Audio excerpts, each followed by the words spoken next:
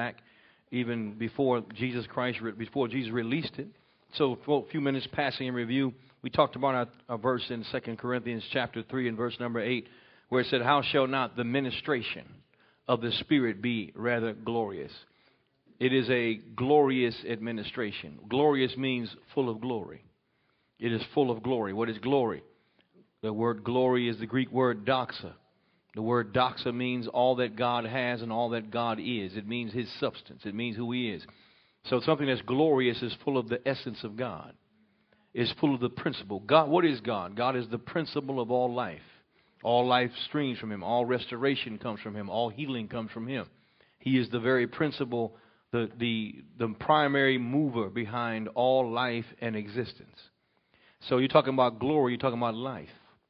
You're talking about the principle of life, power. You're talking about that which causes life. Something that is rather glorious. He's comparing it to the glory that Moses walked in. And we know that Moses had many signs and wonders and miracles that happened before him and before the people. And that the Bible talks about how that there was even great terror in the land when Israel came in the presence of other nations because they heard the stories. It went out before them how God manifested his power and his glory. Everything was external with Israel. The law was given from the outside to be taken in to do something internally. The power of God was on the outside. The leadership of the Spirit was from the external sources. It was the Bible says the angel of the Lord came and he was a fire by night and a cloud by day. And that's how he led them. When the angel began to move, they knew it was time for them to move. They packed up and they followed the glory. They followed the cloud and not the crowd. Come on. Anyway, I threw that one in for free. But everything was external. Everything was from the outside in. But in this new covenant, the change is from the inside out. And that's why Paul said this administration that is of the Spirit is rather more glorious. What was the other administration? The other administration was the administration of death, or the administration of the law. And that the law did not come to fix anything. The law came to expose things. The law of Moses came to give you so many laws to reveal to you that you can't keep them. The law came to show you that apart from me, you cannot live. Apart from me, you can't be victorious over your own flesh. There's a law at work in your flesh. And for thousands of years, there was no law. There was no law in the day of Noah. There was no law in the day of Abraham. The law only came Moses, and it came to the children of Israel primarily. The law wasn't. People were all in Asia and all in China who knew nothing about the law. Because the law was not given them. God was not going to judge them by the law. He was only going to judge Israel by the law, because that's who he gave the law to. Only to Israel. But you have people thinking that the law was given to everybody. No, it wasn't. They didn't have no internet, no newspapers, no radio. There was millions of people around the world that knew nothing about the law. And millions that didn't know anything about what God was doing with Israel. Are you listening? But the law came to expose the hidden nature of sin in mankind. His fallen nature in his spirit that he inherited from Adam, and his fallen nature in his flesh. The law was not meant to fix anything. The Bible said, now if a man could keep the law, he would be perfect and upright, if he could keep it. Then the Bible says if he breaks the law in one area, he's guilty of all the law. So it was almost like walking through a minefield. On Saturday, you can't drag a chair across the floor. You in sin. That you broke the Sabbath. I mean, you step on a crack, break your mama's back. You were in trouble every step of the way. The law made it so you was in a straitjacket. You're going to get in trouble. And it was meant to expose the nature of rebellion in mankind. And when that law had sufficiently exposed it, he said that was the administration of death. Because why? You know, if you want people to act up, give them some rules. Tell them, if you want your kids to disobey you, tell them don't do that. And watch them try to see how far they can take it. Because there's something about laws and rules that awakens the rebellion. If you don't have a law or a rule, there's nothing to rebel against. So there's no sin. See, the word sin means a missing of the mark. It means a falling short. You can't fall short if there's nothing you can, if you're nothing to aim at. So when the law was given, it was given primarily for the purpose of exposing this in men, that apart from me, you cannot be upright. Apart from me, you cannot have a relationship. This is why before the law, the relationship that God had with Abraham was a relationship based upon faith. It was based upon the fact that Abraham came to the place that he realized, apart from you, I can't do nothing. But with you, I can do all things. And this was accounted to him to right standing. In other words, in order for you to be able to have a relationship with God, you got to have faith. You have to walk in faith. Why? Because you're believing in an invisible God that you can't see. That takes a certain amount of faith. So you have to have faith. You have to have, well, the Bible says you just can't have faith just by mustering it up. Faith comes by hearing, and hearing by the word of God. Something has to be said to you to cause you or bring you to the place of believing something. That's why everybody gets in trouble through talking. Talking gets everybody in trouble. Talking, do you know faith comes by hearing, right? Guess what? Fear comes by hearing. Doubt comes by fearing. Yeah, it comes by hearing. Fear, doubt, unbelief, it comes by hearing because somebody telling you something over and over again, it produces. You are created so that you take in input and produce an output. So the question is, what are you allowing to be put in? What are you hearing constantly? It's going to change you. Because what you hear is what you think. What you think, what you dwell upon, what you ponder upon. What you ponder upon opens your heart to. What opens your heart to, something's going to find entry into it. Amen. Amen.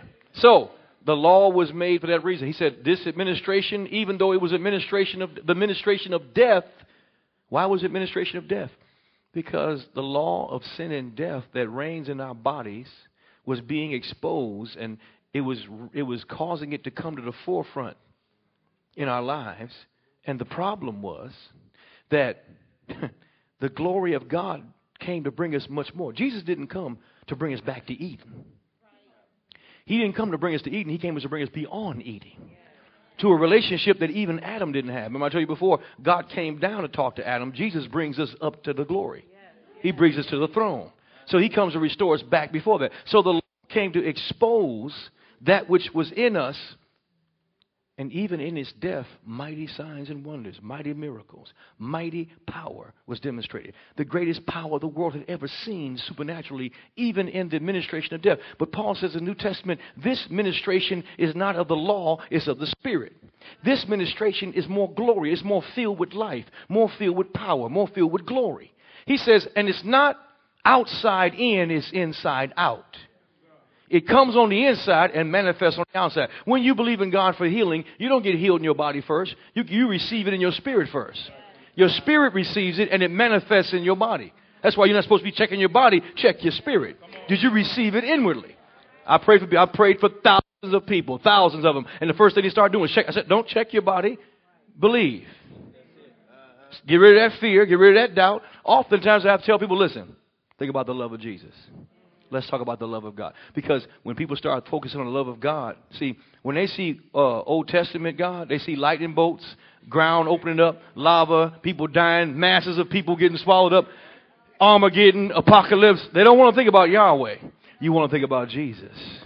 Merciful, kind, gentle. When you start thinking about that, the love of God, faith worketh by, the Bible says faith worketh by love. So, when faith, in order for faith to work, you have to perceive the love of God. That's why you get people to start thinking on the love of God. They get healed quicker. They be up there uptight and they don't know what's getting ready to happen. Calm down. Take a deep breath. Calm down. You're not auditioning. Just calm down. It's not an interview. Breathe. Pastor, why you always tell people to breathe? Because you need to relax. Catherine Kuhlman said God can't use you till you relax. Because the Holy Spirit is not nervous. He don't need you to be jittering and shaking all over. He needs you to calm down. Because faith says, you got it, Holy Ghost. I'm just here to do the work. I'm just here to participate with you. Getting people to relax. And getting people out of condemnation. See, the law brings condemnation and it stops the provision from God.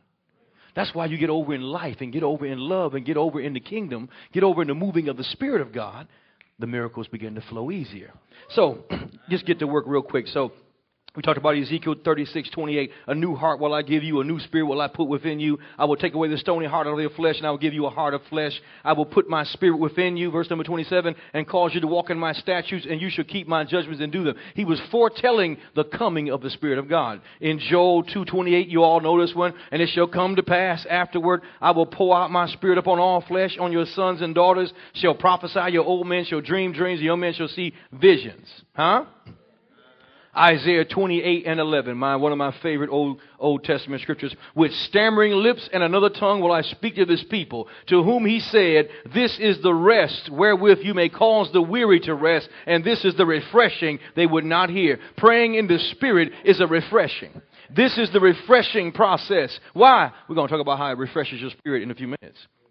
These are Old Testament scriptures that were all foretelling the coming of what God wanted to do in this ministration of the Spirit. Are you listening so far? We talked about how John the Baptist came on the scene. In brief, you all get the tape from last week. John the Baptist was a Levite. His father was Zechariah. Zechariah was a Levite.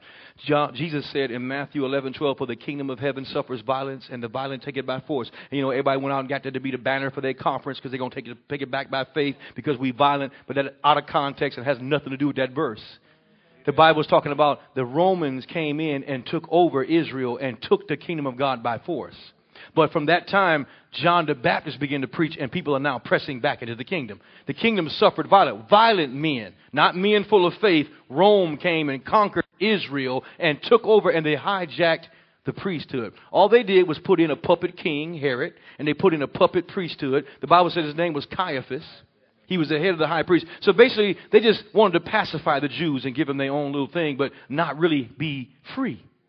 But John the Baptist was a Levite, and he was also a prophet. And in order for a king to be inaugurated, he had to be anointed by a prophet, and he had to be blessed by a priest. Well, the priesthood had been defunct. There wasn't no real priest in Israel, and there wasn't no prophets nowhere around. But John the Baptist was full of the Holy Ghost from the womb. He was both a Levite, a priest, and he was a prophet. So when Jesus came to him and said, suffer to be so, to fulfill all righteousness. That word righteousness means the right way of doing things. He says, suffer it to be so. You are Baptist, so baptize me. That's the way you inaugurate. So you baptize me because I need a prophet and a priest, and you happen to be both in one. John was a 2-in-1. He was a one-stop shop. He was a double. So he baptized Jesus, and the Bible says the Holy Spirit came down, the heavens opened up, and the Bible says some thought it thundered. When you got the Holy Ghost, somebody thought it thundered. Anyway, well, we understand the Bible says that it went on and Jesus began to baptize converts, and he began to talk about it, that John the Baptist said, he that come after me is the same that baptizes in the Holy Ghost. And he baptizes in fire. Now, the fire part is not a good part. The fire part, I got the Holy Ghost and fire. Well, the Bible is talking about fire, talking about judgment. The Holy Ghost, the baptism of the Holy, because he explains it later on. The next verse, he talks about why it's of fire, because it's going to bring judgment. But the baptism of the Holy Ghost is for the believer. We went on further talking about how that Jesus said, if you ask for a bread, your Father won't give you a rock. If you ask for a fish, he won't give you a snake. If you ask for an egg, he won't give you a scorpion. How much more will your heavenly Father give the Holy Spirit to his children that ask him? The Holy Spirit is not for sinners. The Holy Spirit is only for children of God. The Bible says the Spirit of truth whom the world cannot receive. You can't be in the world and get the Holy Ghost. You have to be up out the world. And so we talk about when I grew up, people say, you better watch it. You might get a false spirit. You know, the devil speaks in tongues. The demons speak in tongues. The Bible said if you ask for a fish, he's not going to allow you to get a snake. He said if you ask for what? If you ask for bread, he won't give you a rock. If you ask in God for the Holy Ghost, he's not going to allow you to get a false demon or a false spirit. You know, Jesus is the one who personally baptizes you in the Holy Ghost. He's the one who personally takes you and baptizes you in the Holy Ghost. Don't you think he can handle it and make sure you don't get a demon? Amen. All right, we still passing in review. All right. So we talked about also in last week about how that the main thing that Jesus came to do was to be the first staging of the invasion. He came to bring the new creation. He came to destroy the work of sin and to establish the possibility for mankind to be born again. And the Bible says, as many as received him, he gave them power to become sons. Salvation ain't about you going to heaven. Salvation is not about you not going to hell. Salvation is about you being born again. It's about you becoming a son. See, when you're a son of God, hell is out the picture. When you're a son of God, being lost can't happen to you. The goal is to become a son, to become like him, to not be conformed to this world, but be transformed, to be like the son. The Bible says to be conformed to his image. Huh? So with this, see, because the purpose is God always wanted to come and dwell inside us. But he couldn't do it when your spirit was contaminated. It had fallen. So Jesus came to give us the new creation. The Bible says, we talked about how Jesus was born once. According to Jewish law, a child is born to the father. And then at the age of 12, he has his bar mitzvah. And in his bar mitzvah, this is Jewish culture, the father now officially adopts his own son. That doesn't make much sense, does it? But at the bar mitzvah, this is where he's supposed to leave childish things and take on the responsibility of a man. This is where he receives his inheritance from his father at the age of 12. He's recognized by a man as a man by his family. No longer a child. The age of accountability. You know right from wrong. When Jesus was born when he was born of Mary without sin, the angels rejoiced. This is my son. At the baptism, this is my son. But the Bible says in the book of Acts that when he got up from the grave, Peter said, and it was fulfilled in the scripture, where God said, this day have I begotten thee. Wait a minute. When he got up out the tomb became a new womb. When he came out the tomb, he said, this day have I begotten thee. See, Jesus had a bar mitzvah at the resurrection. He was born of no sin by Mary, but then what happened is he took the curse of sin in his body. And when he died, that body was disintegrated with the curse. Jesus destroyed sin. There is no more sin problem. There is no more sin problem. There is no more sin problem. He destroyed. Well, there's people sinning every day. There's a sinner problem. There is people being born with a fallen nature still, with a nature after Adam, and their nature hasn't been changed. But the original sin that Adam did in the garden that released the curse, that was destroyed in his body. That's why sin can no longer have dominion over the believer. If you sin, you do it willfully. Because you have power over sin because his power has been broken over you.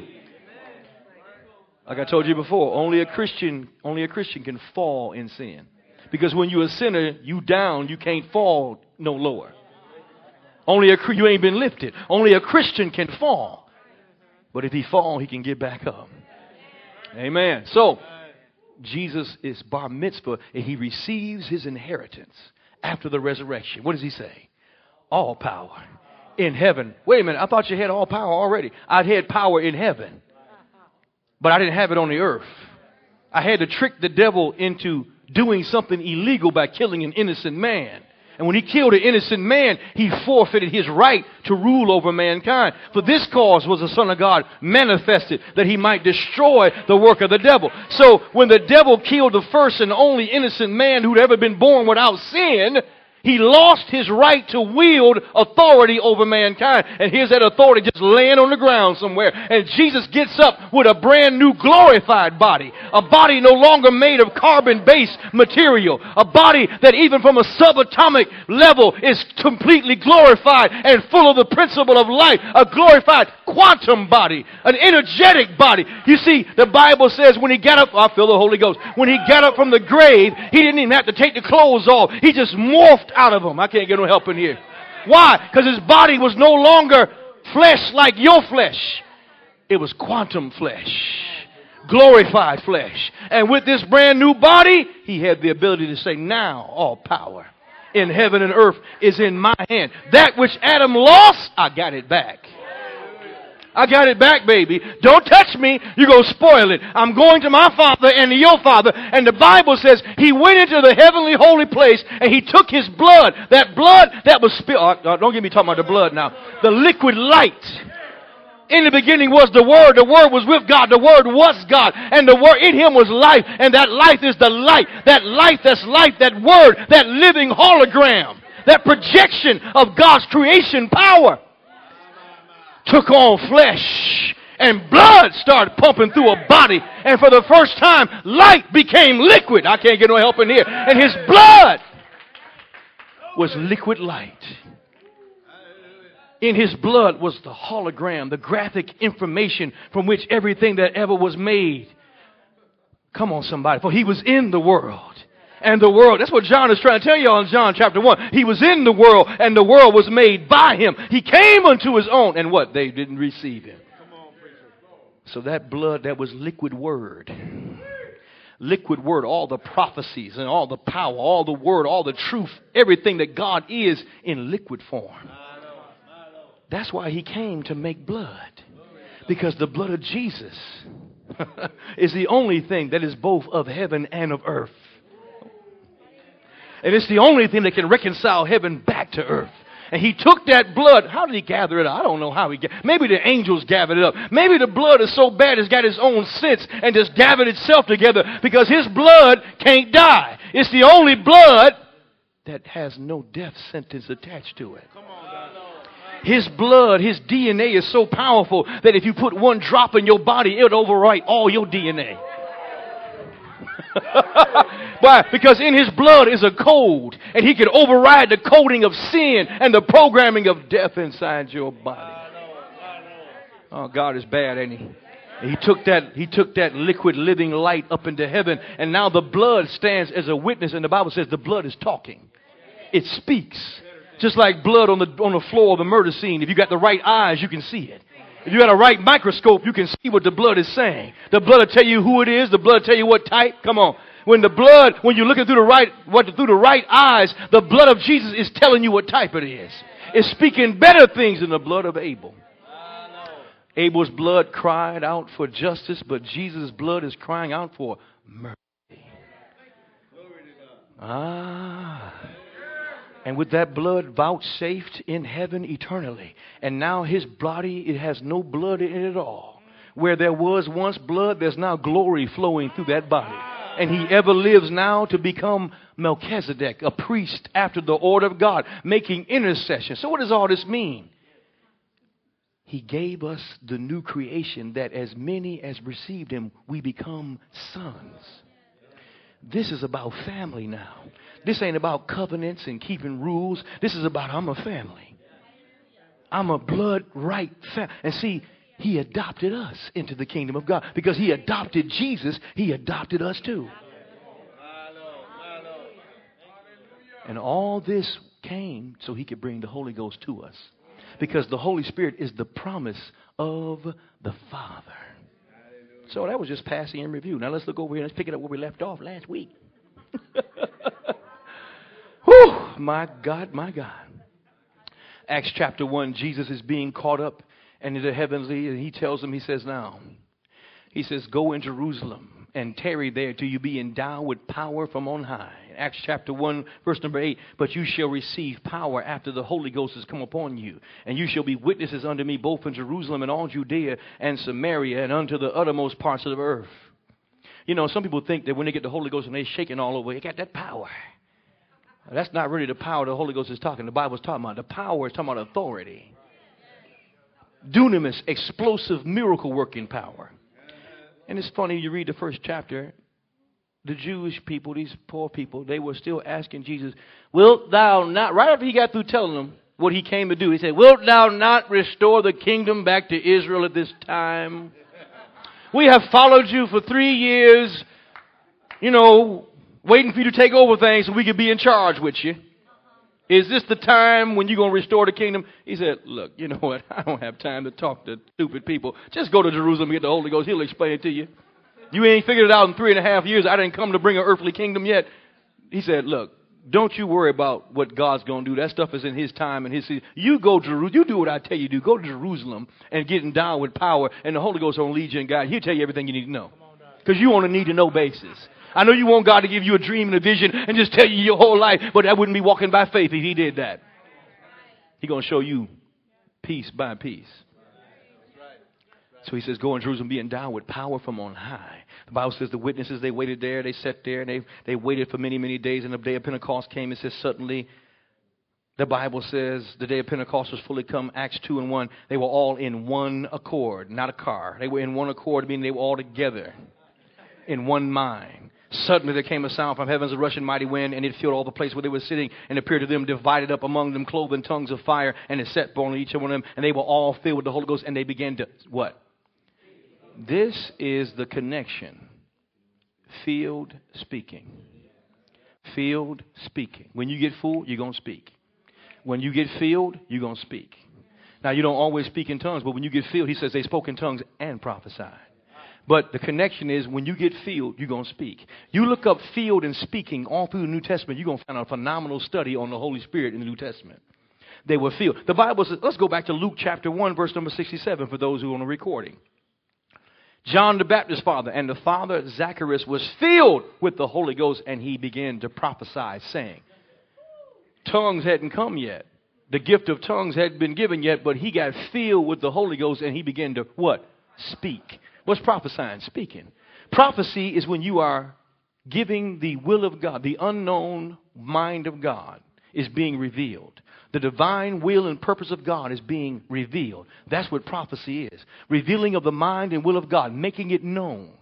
He said the Holy Ghost came upon him, and he began to reveal the mind and will of God and made it plain. The Holy Spirit wants to come and reveal the mind of God and make it clear for you. Amen. He comes when you get filled. So Zechariah got filled, and he did what? Y'all are slow, but y'all are here. He got filled, and he began to do what? He got filled, and he began to what? Thank you. And they got on the day of Pentecost, they got filled with the Holy Ghost, and they began to what? The Bible says in Acts chapter 4 and verse number 31, and when they prayed and the place where they were assembled together, they were all filled with the Holy Ghost, and they spake the word of God with boldness. When you get filled with the Holy Ghost, you're going to speak. Do you see the connection?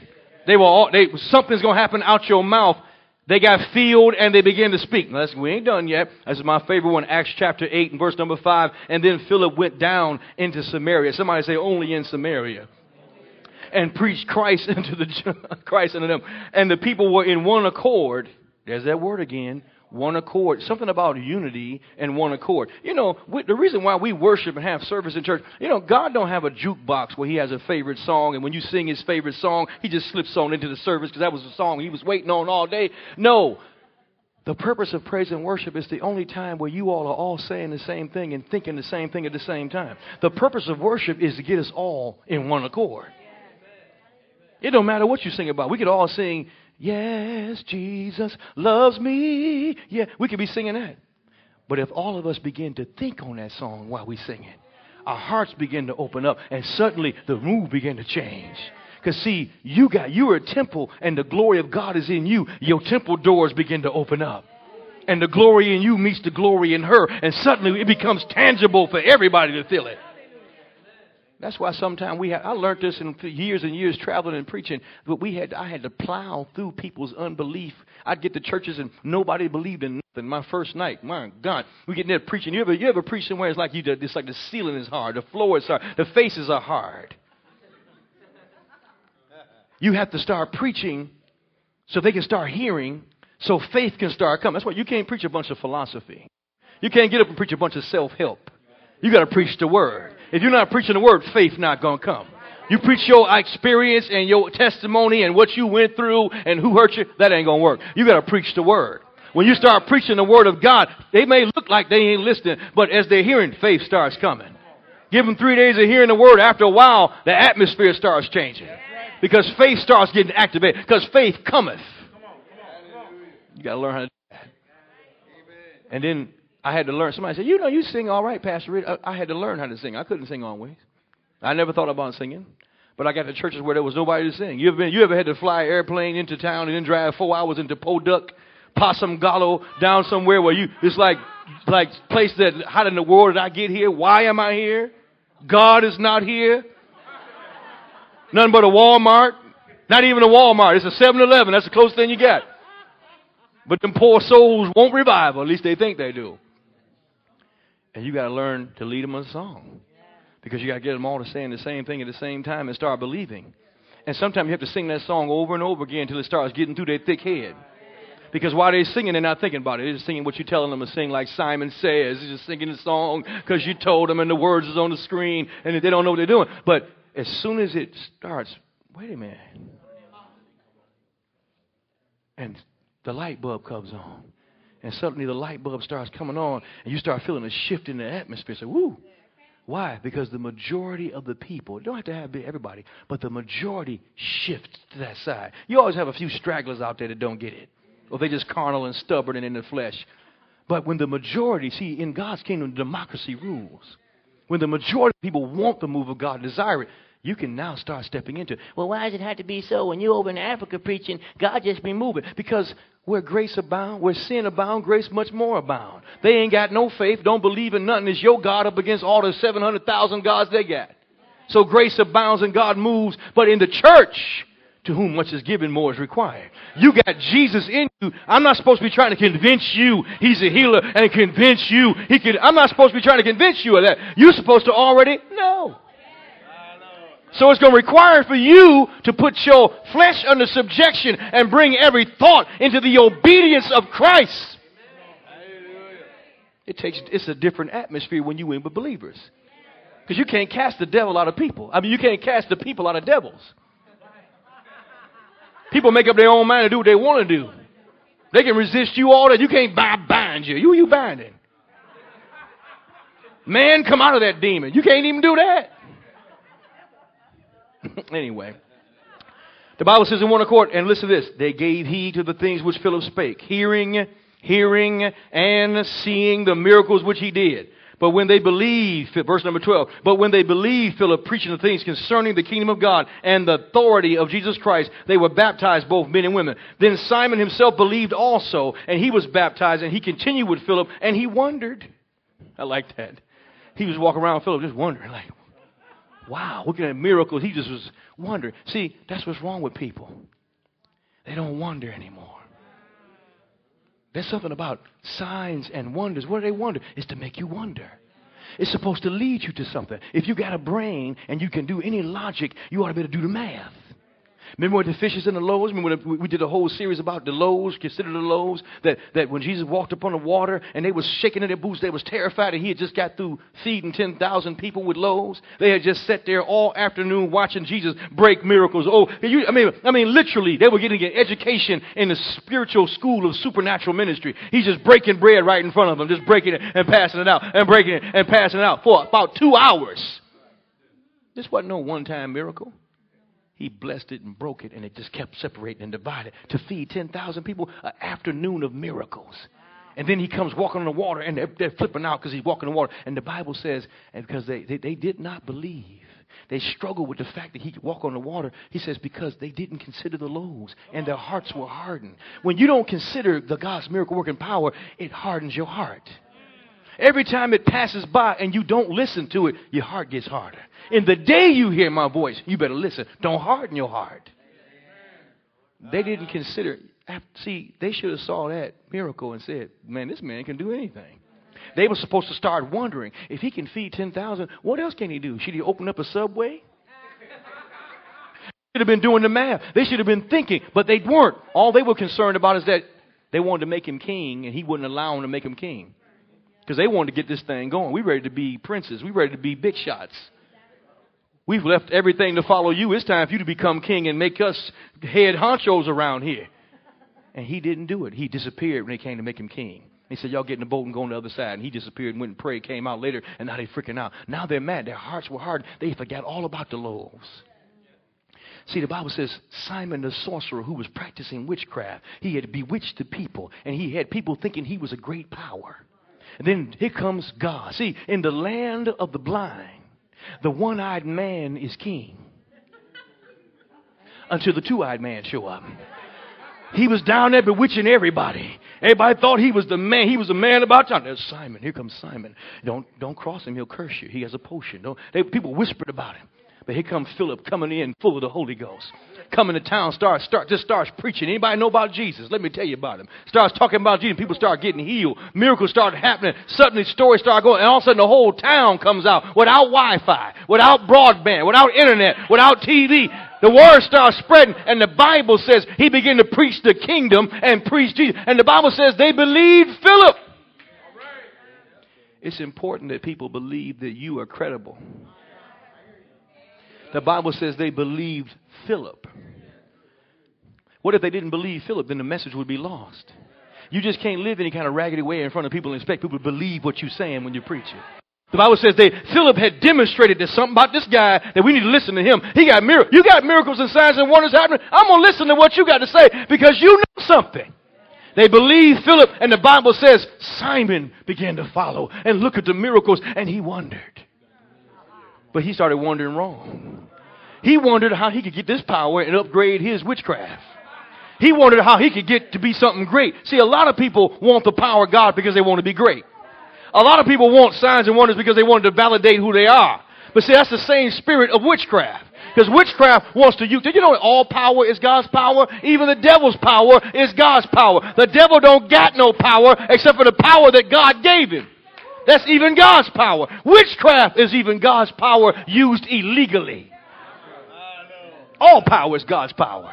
Well, I don't know, but you think the devil got power apart from God when all power belongs to the Lord?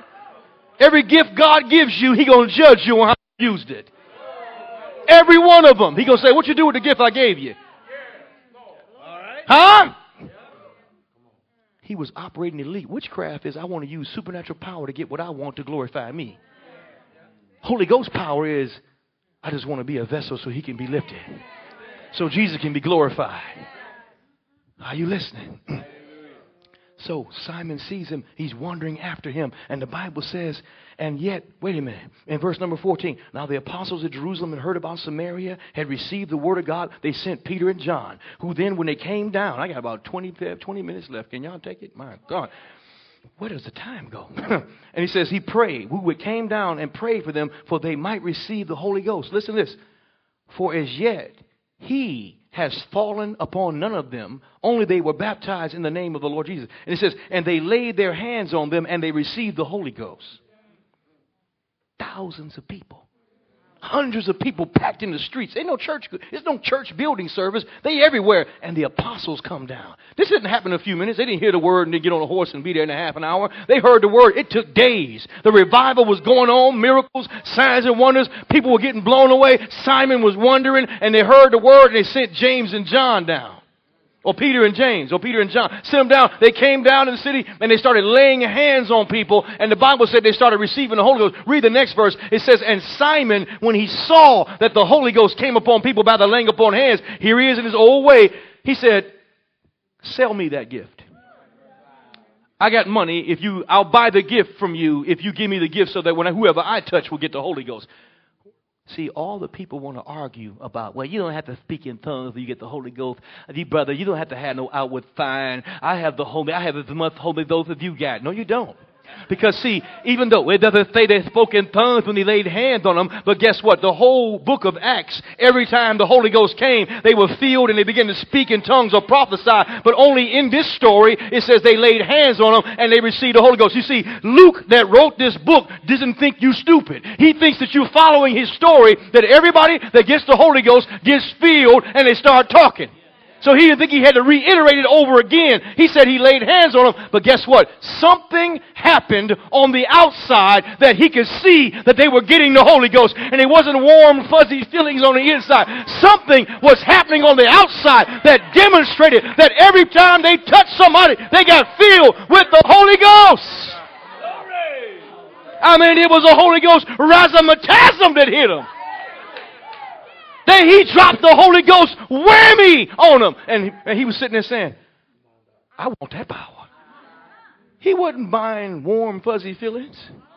A smile. Yes, I got feel. I just know it somehow. No, he wasn't doing that. He saw the apostles moving in signs and wonders, and power began to fall and feel. I remember a friend of mine told me when he was in Africa, in Cotonou, Benin, Africa, preaching the gospel there, and he said the city called Abamacaria, meaning in French, abomination, because the whole city was a city of witchcraft. Everybody, generations worship witchcraft. You found voodoo tents and voodoo huts like you find churches on 6 Mile and Puritan. Everywhere he went, he said it was witch. And they began to have it. He said 5,000 people were in that room. And he said, who wants to be filled with the Holy Ghost? And 2,000 people came down forward and came down looking up saying they wanted to be filled with the Holy Ghost. And he began to pray on the platform with his ministers that came with him. And the power fell. He said, I could see the power hit them. He said, as the power hit them, lizards and snakes and frogs began to come up out their mouths and fall. They were being delivered from demonic power as they began to speak in tongues and get filled with the Holy Ghost. 2,000 at one time. Fell in the power of the Holy Ghost. Can you imagine? Only in Samaria where the power of God fell like that. That's why he saw that and said, I want this power. I can take this show on the road. And Peter said, you are full of gall and bitterness. See, the devil takes bitter people who feel like they haven't got what they wanted out of life, and they want to get validated, and that's how they get into witchcraft. That's why they don't mind hurting people and controlling and manipulating people, because witchcraft is control. Peter said, I perceive you are full of gall and bitterness. He said, your money is going to perish with you. And Simon started straightening up. He said, wait a minute. He said, pray that this don't come on me. The power of God. And the Bible says the people in that city began to throw away all their witchcraft. And there was great joy in the city. It may not have said that they spoke in tongues, but something was being demonstrated visibly, tangibly, and perceptibly, that they could tell that there was a transfer of power. Are you listening? Something physical happened. An outward sign showed a witness that the Holy Ghost had came. And it's already been established that every time the Holy Ghost come, they speak. Acts chapter 10, verse number 44. And Peter spake these words, and the Holy Ghost fell upon them that heard him. And they of the circumcision which believed were astonished, as many as came with Peter, because the Gentiles also was the gift of the Holy Ghost poured out. For they heard them speak with tongues and magnify God. Then Peter answered, said, can any man forbid water that these should be baptized, which have received the Holy Ghost as we? Now, in Samaria, they had already been baptized, but they hadn't received. But when God was bringing the Gentiles, he got Peter. You know the story. Some of y'all do the vision of unclean meat. And Peter was a racist because he wasn't about going to help nobody that was Gentile. He thought the Holy Ghost was only for them. And God said, no, I'm going to show it to you 3 times because you stupid. You don't get it the first time. Your head is long. And he sees it, and he still don't get it. And ding dong, the door rings. He goes downstairs, and the man says, you got to come and preach the gospel to us. And he said, this is what the Lord trying to tell me. The Bible says when he walks into the house of Cornelius. Now, back then, they had houses that had living rooms like this with all of his family and people in there. He walked in, and the Bible said he began to preach the gospel of Jesus. As he began to preach, the power fell. Ooh, you know something wrong with our churches when you can preach and the power don't fall. It's something wrong when you come in churches and there's a bunch of philosophy and self-help and a bunch of hyper grace and a bunch of other stuff, but the power is not working. The Bible said, and the Holy Ghost working with them, confirming the word with signs following, with signs following, with signs following. The Bible says, as he was yet preaching, the Holy Ghost fell upon them, and they began to do what? They were filled with the Holy Ghost, and they began to prophesy. They began to prophesy. These Gentiles that didn't know, they didn't go to a prophetic training class. They didn't go to a prophetic training course to learn how to shut their minds down and get quiet and go into neutral, which is soothsaying, by the way. And they didn't learn how to go to the prophetic training course and send $150 down so they can get their prophetic training. You don't know that stuff that people try to teach you. You end up going and learn how to be a familiar spirit operator. A lot of times this would happen. You got to get quiet, get your mind quiet. You got to do that, and you let the Lord, get neutral. They try to teach you all this stuff in the church. But when they got filled with the Holy Ghost, what happened? They began to speak. And they began to prophesy without any coaching. Without anybody giving them 3 points to follow. It just began to flow out of them. The unction began to flow out of them. They got filled and they began to speak. Then he said, they ain't been baptized yet. Can any forbid baptism? So we see that baptism ain't got nothing to do with whether you get the Holy Ghost or not. See, I was raised in a church that told you got to get baptized in the water. And put the name of Jesus on that water. It's like putting dishwashing detergent down in the water. But that ain't the truth.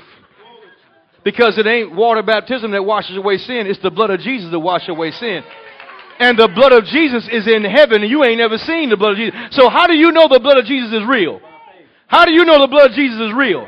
By faith. And that's how the blood is applied to you. By faith. The word is nigh thee, even in your mouth, that when you confess the Lord Jesus, that's when the blood, see, they had already believed, and the Holy Ghost fell upon them.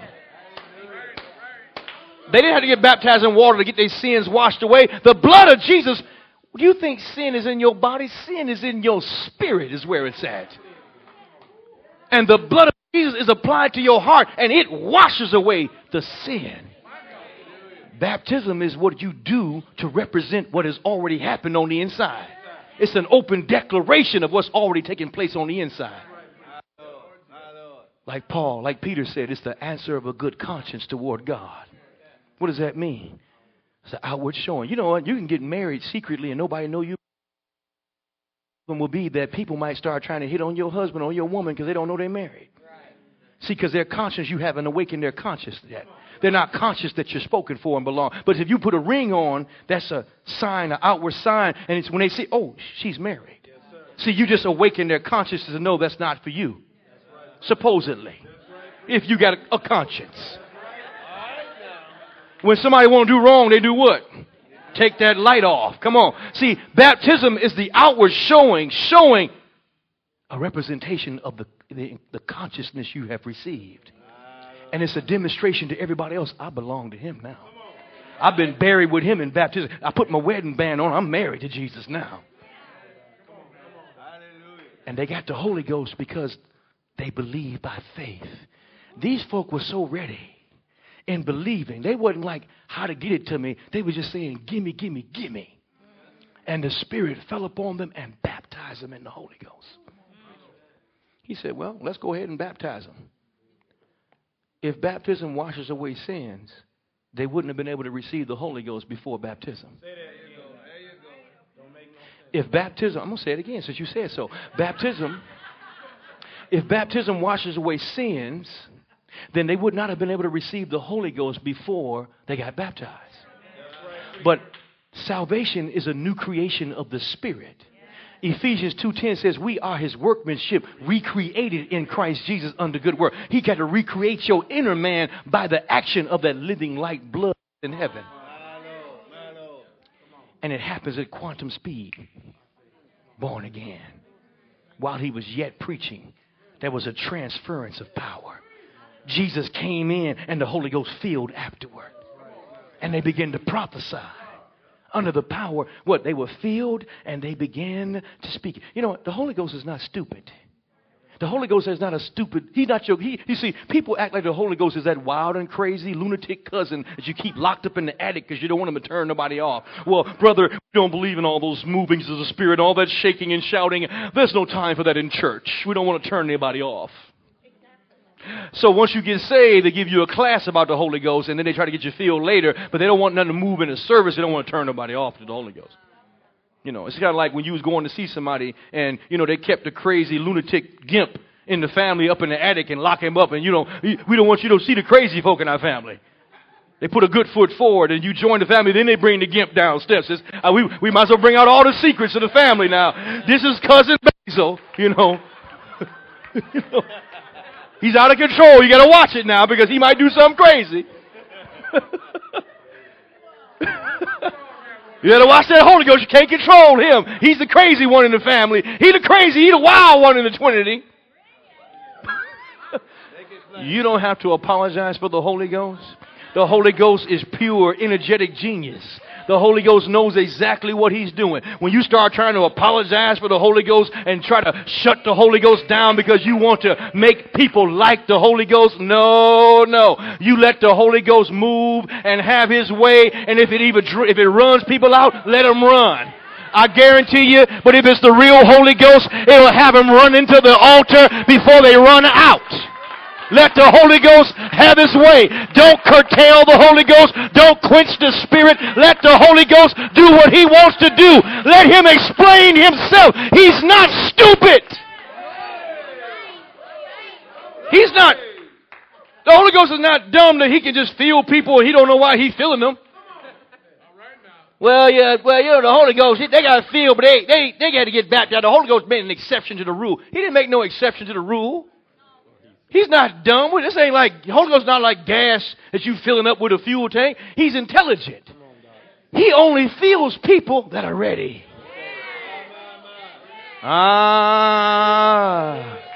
Wait a minute, look out here.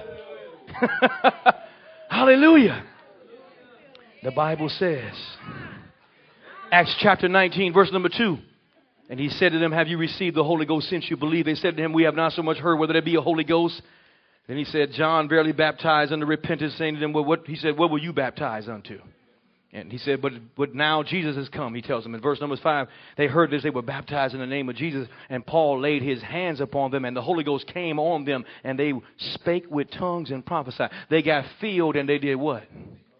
You see that pattern throughout all of the New Testament? They were filled and speaking. And the Bible says most of the time they laid hands on them, or the Holy Ghost just fell on them. That's why we don't have tarrying rooms. That's why we don't have Holy Ghost waiting. When the Bible said, go and tarry in Jerusalem. Well, I can't make it to Jerusalem. Well, I'm not going all that way to get the Holy Ghost. Why can't he come right here? Tarry means wait. They only had to wait till he came. The Comforter is here now.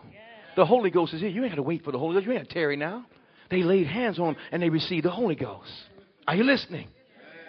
1 Corinthians 14 and 2. Now, filled to speaking. Now, look at this. The Bible says, well, or better yet, Ephesians 5 and 6. Can I get 10 minutes? You sure? Wave your hand if it's all right for me to take 10 minutes. Because you ain't ready yet. It's like an inferno up in here. Good God. I got to be holy. I got to make it to heaven. I got to be saved. No. I can't go to hell now. For you that still believe in hell. You know, the church is changing. Folk don't know what they believe in. Ephesians 5 and 6. Redeeming the time because the days are evil. Wherefore, be not unwise, but the understanding what the will of the Lord is. Don't be drunk with wine, wherein is excessive behavior, but be filled with the Spirit. Speaking to yourself in psalms, hymns, and spiritual songs, singing and making melody in your heart to the Lord, and giving thanks always for all things unto God and the Father in the name of the Lord Jesus Christ. Now we see the same connection, being filled and speaking. But this time he says speaking to yourself in psalms, hymns, and spiritual songs. This is the operation of the Spirit of God in the believer's life as we go on to know the Lord. After we go from the cross, because some folks are stuck at the cross, they go to the resurrection. They go from the resurrection to the upper room, but now we go into the uttermost parts of the world. In the book of Ephesians, Paul says you have to learn how to redeem time. Because time is passing. Time is the currency of this earth. Did you know that? Time is the only real currency on this planet. Money is a figment of your imagination, and it's an idea, and it's a concept. One day it's worth something, then it's not worth anything. But time is the only thing that is the currency that you and I have. And people waste their time. They spoil their time. They get on to other things, and they misuse their time. But he says there's a way that you can redeem the time. Redeem means to get what? To exchange and have a redemptive exchange. It means to get something for it. He said, redeeming the time because the days are evil. He said, don't be unwise.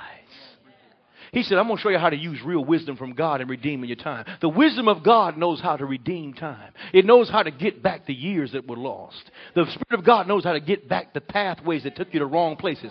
The Spirit of God knows how to redeem the years you wasted doing stuff you thought was God but wasn't God. He knows how to redeem the time. How? Don't get sorrowful for all the years you've wasted and all the mistakes you've made. Don't hit the liquor bottle and start drinking wine and drinking away your sorrow at happy hour. I got a better drink for you. I got a better way for you. And this will actually work to redeem the time. Be full of the Holy Ghost. Don't get drunk with wine, but get so full until you start speaking.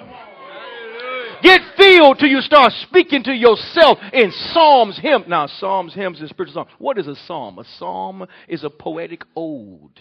It's when you talk about the greatness of God. It is a psalm is a testimony how God brought you out. You start testifying about what he done for you. The Bible says in Revelation 19, the testimony of Jesus, what is the spirit of prophecy? All prophecy flows from the testimony that you have about Jesus in your life. When you start talking about what, you may not be a Greek and Hebrew. You may not have all the words. And you may not understand all the doctrine and theology. But if you can say, I was once blind, but now I see. I used to be lost, but now I'm saved. When you start talking about, look where he brought me from. Look how he brought me out. I may not be everything that I ought to be, but I thank God that I'm not what I used to be because he put his hands on me. He touched me. He saved me. He won't give up on me. No matter how many times I fall short, he keeps on blessing me. It stirs up the prophetic anointing when you start testifying about Jesus.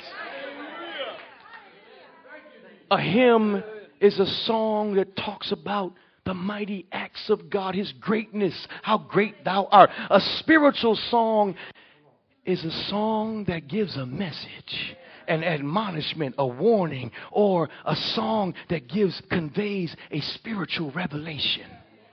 When you start singing prophetically a song you've never learned and it comes forth, it's birthed out of what God is doing at the moment. Because the Holy Spirit operates off of the ether of the universe. Do you not know that the universe is composed of numbers, colors, and sound? Come on. When the Holy Spirit begins to communicate, he begins to communicate with the very things that the earth and the universe are made out of, and that is vibrations of sound frequency. That's why when he starts turning over in your belly, he starts giving a song, starts coming up out of your spirit. Because he's operating on the primal level of your being. You see, songs, rhythm is for the body. What's the other part? Rhythm. Come on, song. Rhythm is what? Movement. Come on, thank you. Harmony, that's the soul. But he didn't say in the rhythm of the spirit. He didn't say in the harmony. He said making melody in your heart. Because rhythm is for the body, harmony is for the soul, but the spirit has a melody. You don't have a word. You don't get a word to the song. You get a little melody in your spirit. You don't know where it came from. It's a melody and joy. And you start singing to yourself, testifying about how he brought you out. It comes by inspiration in the Holy Ghost. This is how God's moving operates in the believer to edify you. Why? Because as you speak, Paul said, I will pray in an unknown tongue. I will pray in the Spirit, and I will pray with my understanding. I will sing in the Spirit, and I will sing in my understanding. So he says you can sing in the Spirit. But he says, he that pray in an unknown tongue, pray that he may interpret. See, this is where the body of Christ does not get it. All the tongue talking and Pentecostalism and all the Hickam-a-Shandai and Edom-a-Skita and Kickstarter-Mahonda and Rambo, all the stuff we're doing. He said, pray that you interpret. Your prayer life will never take a deeper dimension until you start learning how to pray till you interpret what you just got through praying. To wait in prayer after you've prayed in the Spirit, to pray that you also get the interpretation. Why? Because Paul said, he that prayeth in an unknown tongue, he does what? He speaks out mysterion. He speaks out mysteries. What are these mysteries? Mysteries, the word mystery in the Greek has several different meanings, but the word mysterion, y'all know my favorite meaning of the word mysterion is the hidden forces. Oh, I love it. When I looked up in Vine's expository and saw that definition, I said, my God, the revelation just hit me like a flood. He said, Vine says mysterion is the hidden forces that accelerate or retard the working of God's power.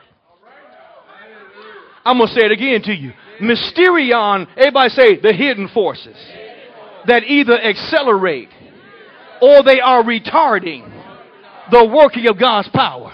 So he that prayeth in an unknown tongue is moving in elemental dimensions where he is actually working with forces that are accelerating the movement of God's power. I can't get, you see, there are demonic spirits that are trying to hinder and retard the working of God's power. But the Bible said when you begin to pray in the Holy Ghost, you build up your most holy faith by praying in the Holy Ghost. Just why the Spirit of God begins to accelerate the plan of God in your life. He begins to move in the angelic realm. I can't get no witnesses in here.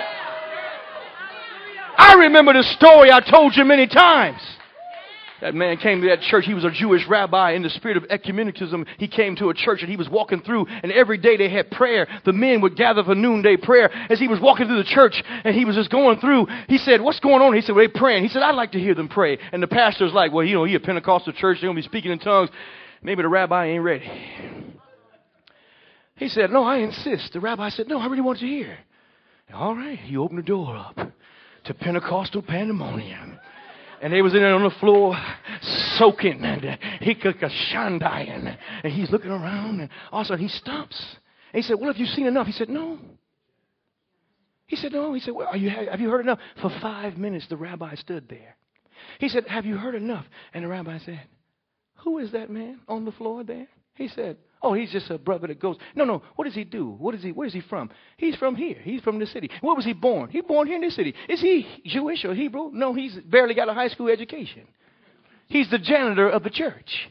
He's the what? He can't be no janitor. He said, "Yeah." He said, "Why?" He said, "He just spoke in fluent Hebrew." He said, and the pastor said, "He did." He said, "He did." He said, "Well, what did he say?" He said, "It's the craziest thing." He began to call the names of angels one by one and dispatching them across the world to different places and different situations. And I had to sit there and listen to what he was saying. The Bible says, "Though I speak with the tongues of angels and of men," I can't get no help up in here. Praying in the Holy Ghost. He was accelerating the working of God's power in the earth. Hallelujah.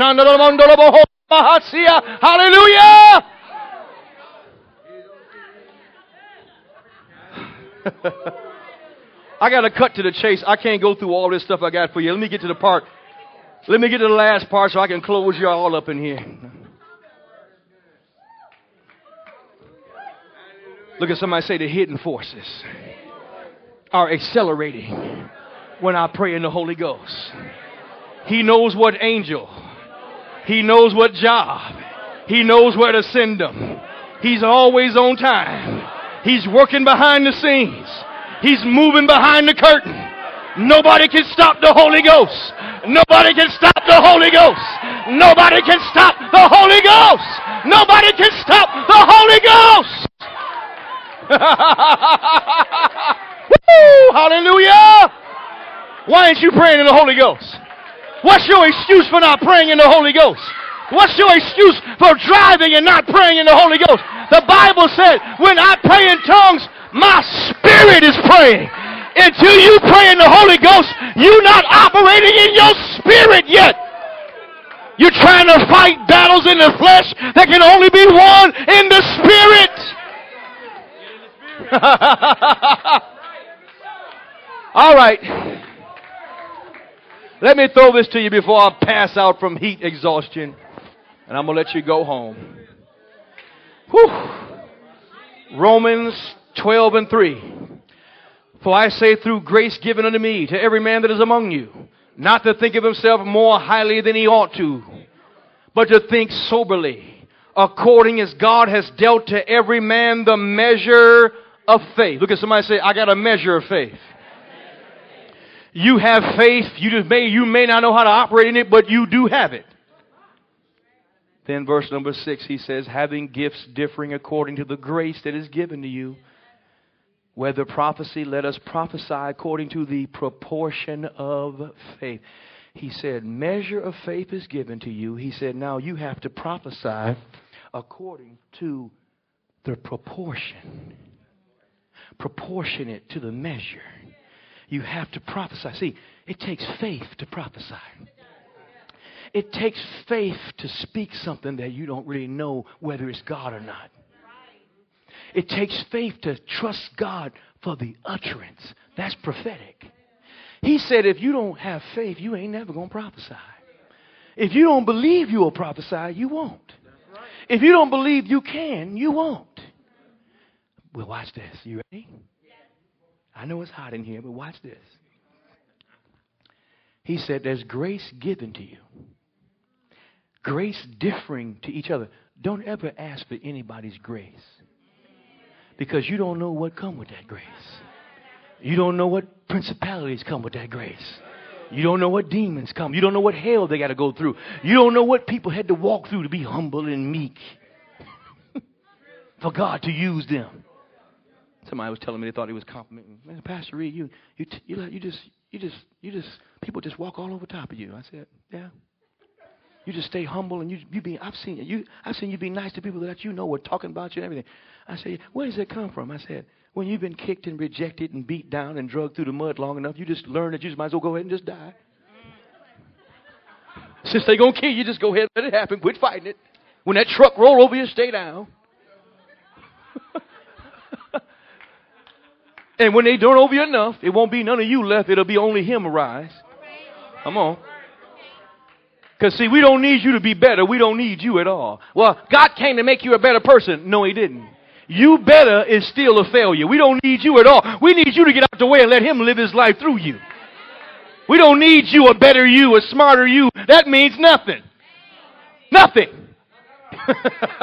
Wait a minute. He said these gifts are given. He said there's a measure of faith given to you. Say, I got it.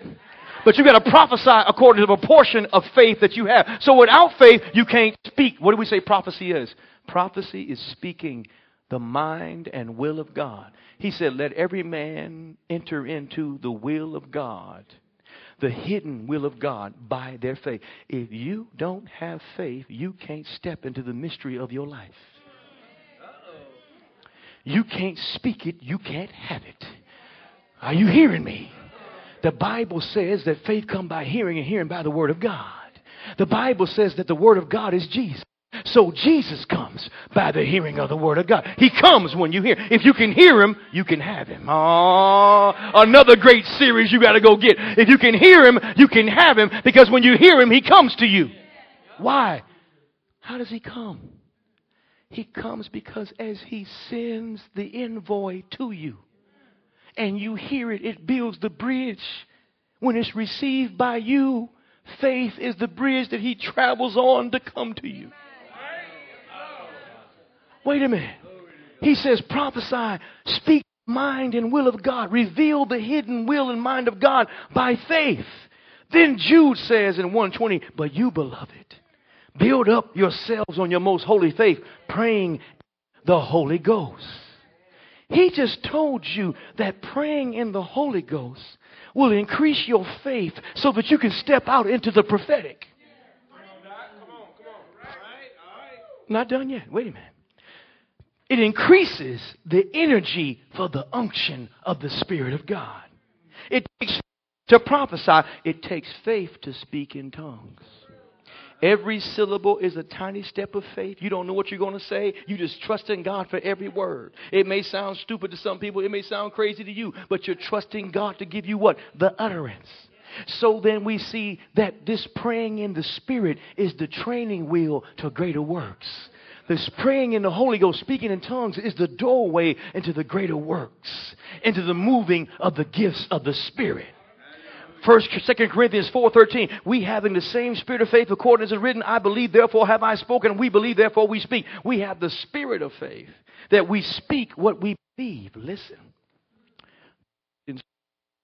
Power up here. This only what I learn of you. Receive ye the Spirit by the works of the law or by the hearing of faith? The work of the Spirit, how did it come? By the law or by you hearing the truth? By hearing the truth. Then he says in verse number 3, for he therefore that ministereth to the Spirit and works miracles among you, does he do it by the works of the law or by the hearing of faith?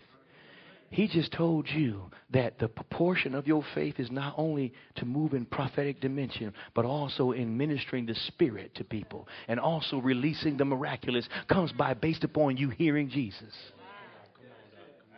And praying in the Holy Spirit. As you pray in the Holy Spirit, you are building up that faith.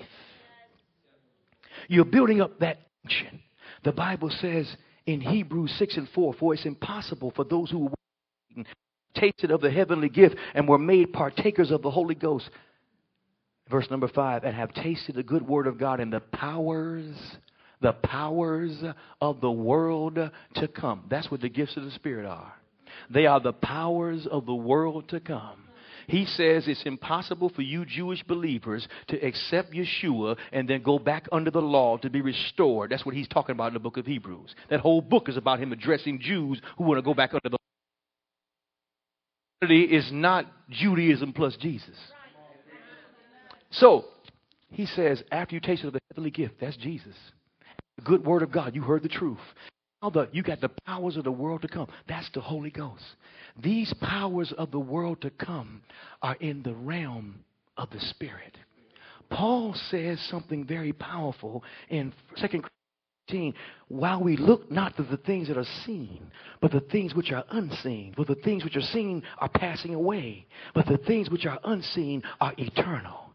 Isn't it interesting how the unseen realm is linked to unknown tongues? Y'all didn't catch that, did you? Isn't it interesting how the unseen realm is linked directly to speaking in unknown tongues? If you want to possess that which is in an unseen, unknown realm, you have to speak in unknown languages. The light bulb comes on. When you pray in tongues, you are operating in the Spirit. 1 Corinthians 2:7, but we speak the wisdom of God in a mystery, even the hidden wisdom, which God ordained before the world unto our glory. He says in 1 Corinthians 13:8, you know this, charity will never fail. Love won't fail. But whether there's prophecies, they'll fail. Whether there are tongues, they're going to stop one day. Whether there is knowledge, it's going to vanish away. For we know in part and we prophesy in part. For now we look through a glass darkly, verse number 12. But then face to face, I know in part, but then I shall know even as I am known. Do you know we pray in part and we know in part? We speak the mystery in part. We know in part, but there's an unseen, hidden part. And he says, Paul says, the reason why I am able to sit in this jail cell with all hope of my life being taken from me, and I'm not flipping out and going crazy, is because I'm looking to the unseen realm. While I'm here surrounded by stuff that everything is going to hell, I'm not looking at that. I'm looking to the unseen realm. And the spirit of faith in me is giving me the ability to penetrate the veil of this realm, to see in the unseen realm. And in order to see in the unseen, because I only know in part, and I prophesy, I speak the will of God, the hidden mystery of God in part. I'm looking through a glass darkly. But the more I exercise my unknown tongues, the more I speak in my heavenly language, I am tapping into an unknown realm, an unseen realm. And the reality of that realm becomes greater the more I become aware of the unknown mystery that is being revealed in my spirit. I got to tell you this. 1 John 2:20, for we have an unction from the Holy One, and you know all things. Verse number 27, 1 John 2:27, but the anointing which you have received of him abideth in you, and you need not that any man teach you, but the same anointing teaches you all things in his truth, and is no lie. Even as it is taught you, you shall abide in him. This anointing, this unction, when you pray in the Spirit. As you pray, and this is a wrong way. You can pray in the Spirit and have a good time and just be thinking about everything else you want to think about. But if you really want to get the maximum results for praying in the Spirit, you need to pray inwardly as your spirit is praying in tongues. You ought to be praying in your mind. You ought to be meditating on the mind of God, the Word of Christ, the mind of Christ, focused as you are. See, your body needs to be focused. Your mind should be focused, and your spirit should be praying. See, he said you should worship the Lord your God with all your heart, soul, mind, and strength. See, this is when you begin to get in this position where the thoughts of God begin to drift, and they begin to lift you into this consciousness where you begin to see God's reality. You begin to see the original intention that God intended. In the Garden of Eden is the original intention. No sickness, no death, no dying early, no curse. That's God's original intention. When you begin to see through the eyes of faith, you begin to see the original intention that God had for your life. So therefore, hope, which is God's version of the future. Looking backward is God's intention that he originally designed for you. But looking forward is the unfolding and the revealing of the mind, prophetic, the mind and will of God to you. God's hope. What is hope? God's version of the future for you. When I see God, there's your version, there's the world's version, there's the devil's version. But what is God's version of the future? That brings hope. That's what hope is. God's version based upon his original intention in the first place. Because he don't really make mistakes. What he intended in the first place, he still means it now. And the working of the Holy Spirit is to cause you to visit the original intention and bring you full circle to where hope comes alive. And now you're able to see his version of my future. And when I look into that unseen realm and see that version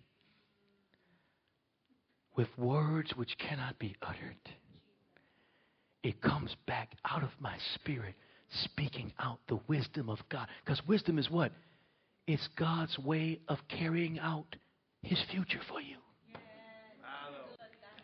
The wisdom of God is God's way of carrying out hope, his version for you. We speak the wisdom of God in a mysterion. So, if prayer is to be done properly, you got to know the word. The word of God is the fuel of prayer. If you don't know the word of God, you don't know his original intention for you. You didn't hear where he says that by his stripes you were healed. You ain't meditated on that long enough. You didn't hear the words where he said, my God shall supply all. See, you got to get, and there's many more scriptures. See, you get the original intention and you take the word of God and you say, this is what you said. This is the promise that you made. And as I meditate and as I pray in the Holy Ghost, the Holy Spirit is visiting my future. Because he's searching the hearts and what is the mind of God concerning me. And he's going to crunch it into a code and download it into my spirit. And as I pray out this secret language between me and him, for he that speaketh in an unknown tongue speaks not unto men but unto. That's why you don't need no interpreter when you're praying in tongues. Now, don't do that unless you got an interpreter. No, I'm speaking to God. You don't need interpretation. Bible scholar. And here's what happens. We have an unction. And this is the last thing I'm going to tell you. I'm going to close. You have an unction from the Father that shows you all things, teaches you everything. This unction. Because, see, you don't know what to do. But at the moment, he says, take no thought for tomorrow. Take no thought what you shall say when they deliver you up. He said, for in that same hour, the Holy Ghost is going to teach you what to say. As you have been filled with the Spirit of God, as you have prayed in the Holy Ghost, as the Spirit of God has filled you, you increase in unction. What is unction? Unction is the prompting of the Spirit in your belly that you got to obey. It is the knowing inside you. Many times when I'm moving in dimensions of the Spirit, I don't know with my head what I'm going to do. I know in my belly what I'm going to do. There's an unction to touch this person. There's an unction. It leaps. It's a witness to do it. I remember when I was a teenager and I had the Holy Ghost and I got up to testify, prophecy would come over me. I didn't know what it was. It would be like I was all electric and my stomach, I thought I was on a roller coaster. My stomach was dropping, twirling around, and I thought I was just nervous. Until the prophet told me, he said, that ain't nervousness, that's the unction of the Holy Ghost. I said, what? He said, that ain't nervousness. He said, that's how the Holy Ghost feels when he's moving in your belly. Because you see, it's nervous energy when you're scared. But when you ain't scared, it's just energy. It's just unction. And he gives you an unction that comes upon you. And the unction tells you what to do. I remember I was watching this great healing minister one time. I was in Bible college. And, you know, usually when I prayed for people, they died or got sicker. Nothing really else happened too much back then. I wasn't really moving in healing ministry that much, you know. It might get worse if I pray for you. No. But I remember watching this, and I had really begun to watch this person. And as he began to minister, the anointing, I tuned into the anointing that was on him by beholding him steadfastly. I didn't get into the three flows of the Spirit in Chronicles, Chronicles 29, where it talks about Gad the seer and Nathan the prophet and the other prophet. It's three different types of flows of the Spirit. You look up the word seer, prophet, seer. It's three different words, and they mean three different flows. One means it bubbles up. One means you perceive by the Spirit, and the other one means you know. You just know by the Spirit. Or you see it actually in a vision, or you just know and perceive it, or it bubbles up out your spirit. You don't know, it just comes up out of you. Those are the three flows of the Spirit.